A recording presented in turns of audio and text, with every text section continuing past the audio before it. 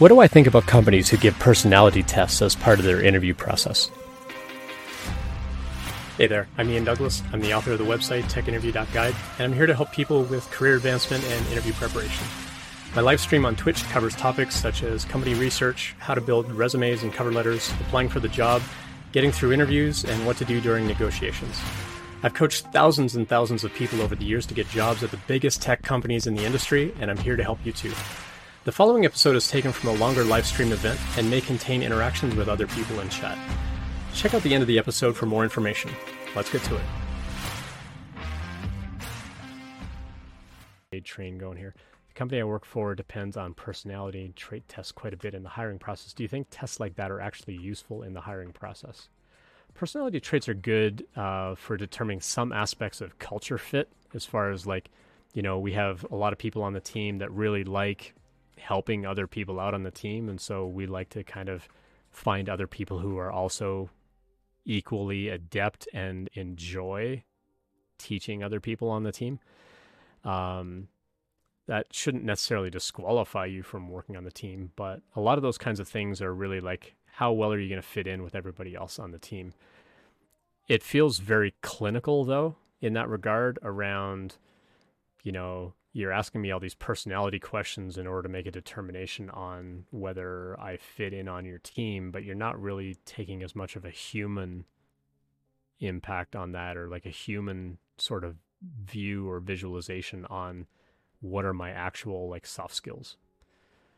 So I think it's an easy way out for companies that haven't figured out how to do a good culture fit kind of interview. Like, one story that I tell a lot on the stream is how I interviewed at Yahoo back in 2005 or 2006, somewhere in there, where I was crushing everything on a technical level, but then they started asking me questions about football, and I don't give a rip about football. Sorry if you like football. I'm from Canada. Ask me anything about hockey. I don't care about football. Football's not like, we had football in high school, but we had more lacrosse and rugby and hockey than we had football. So I didn't grow up learning football stats. I never really watched the Super Bowl until I moved to the United States. So they're asking me who won the last Super Bowl, name a couple of quarterbacks who won the last Heisman Trophy. I'm like, I don't even know what a Heisman Trophy is. And they're like, you're interviewing with a fantasy football team at Yahoo, right? And I'm like, nope, the recruiter told me to study, design patterns and PHP, not to study football stats. And I said, if I had known that, I would have studied some football stats, coming up here, just to try to figure out the interview. And they're like, yeah, you're not going to be a good fit on the team because you're not going to bring that passion every day of I understand football. And I'm like, okay, well, I'm from Canada. We have the CFL. It's a 110-yard field, not 100. It's skinnier than yours is here in America. We have a skinnier field. We only get 3 downs instead of 4. We don't have Super Bowl. We have the Grey Cup. We don't have anything like a Heisman Trophy, but we have all the same positions on the football team, same number of players. And they're like, we don't care.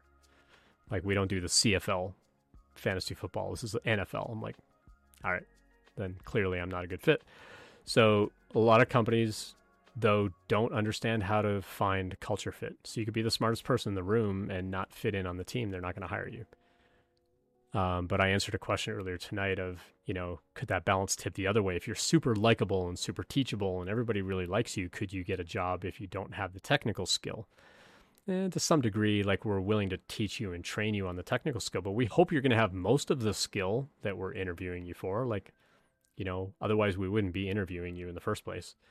But to try to fake your way through the interview on just being likable, it's probably not going to be enough. Because again, our industry is one of the few where you have to demonstrate that you can do the job in order to get the job.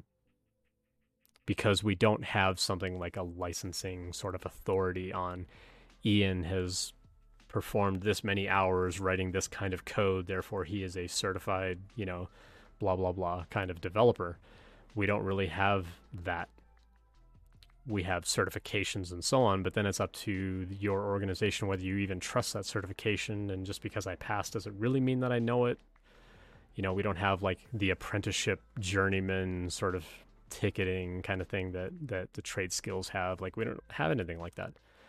once you build up enough experience in the industry, then they don't really care anymore about like that level of stuff. Though you're still gonna have to demonstrate some of what you do, but they'll start to trust your experience more than like just the project work that you have. But to get that first job in tech is really, really hard because you have to demonstrate so much of what you do.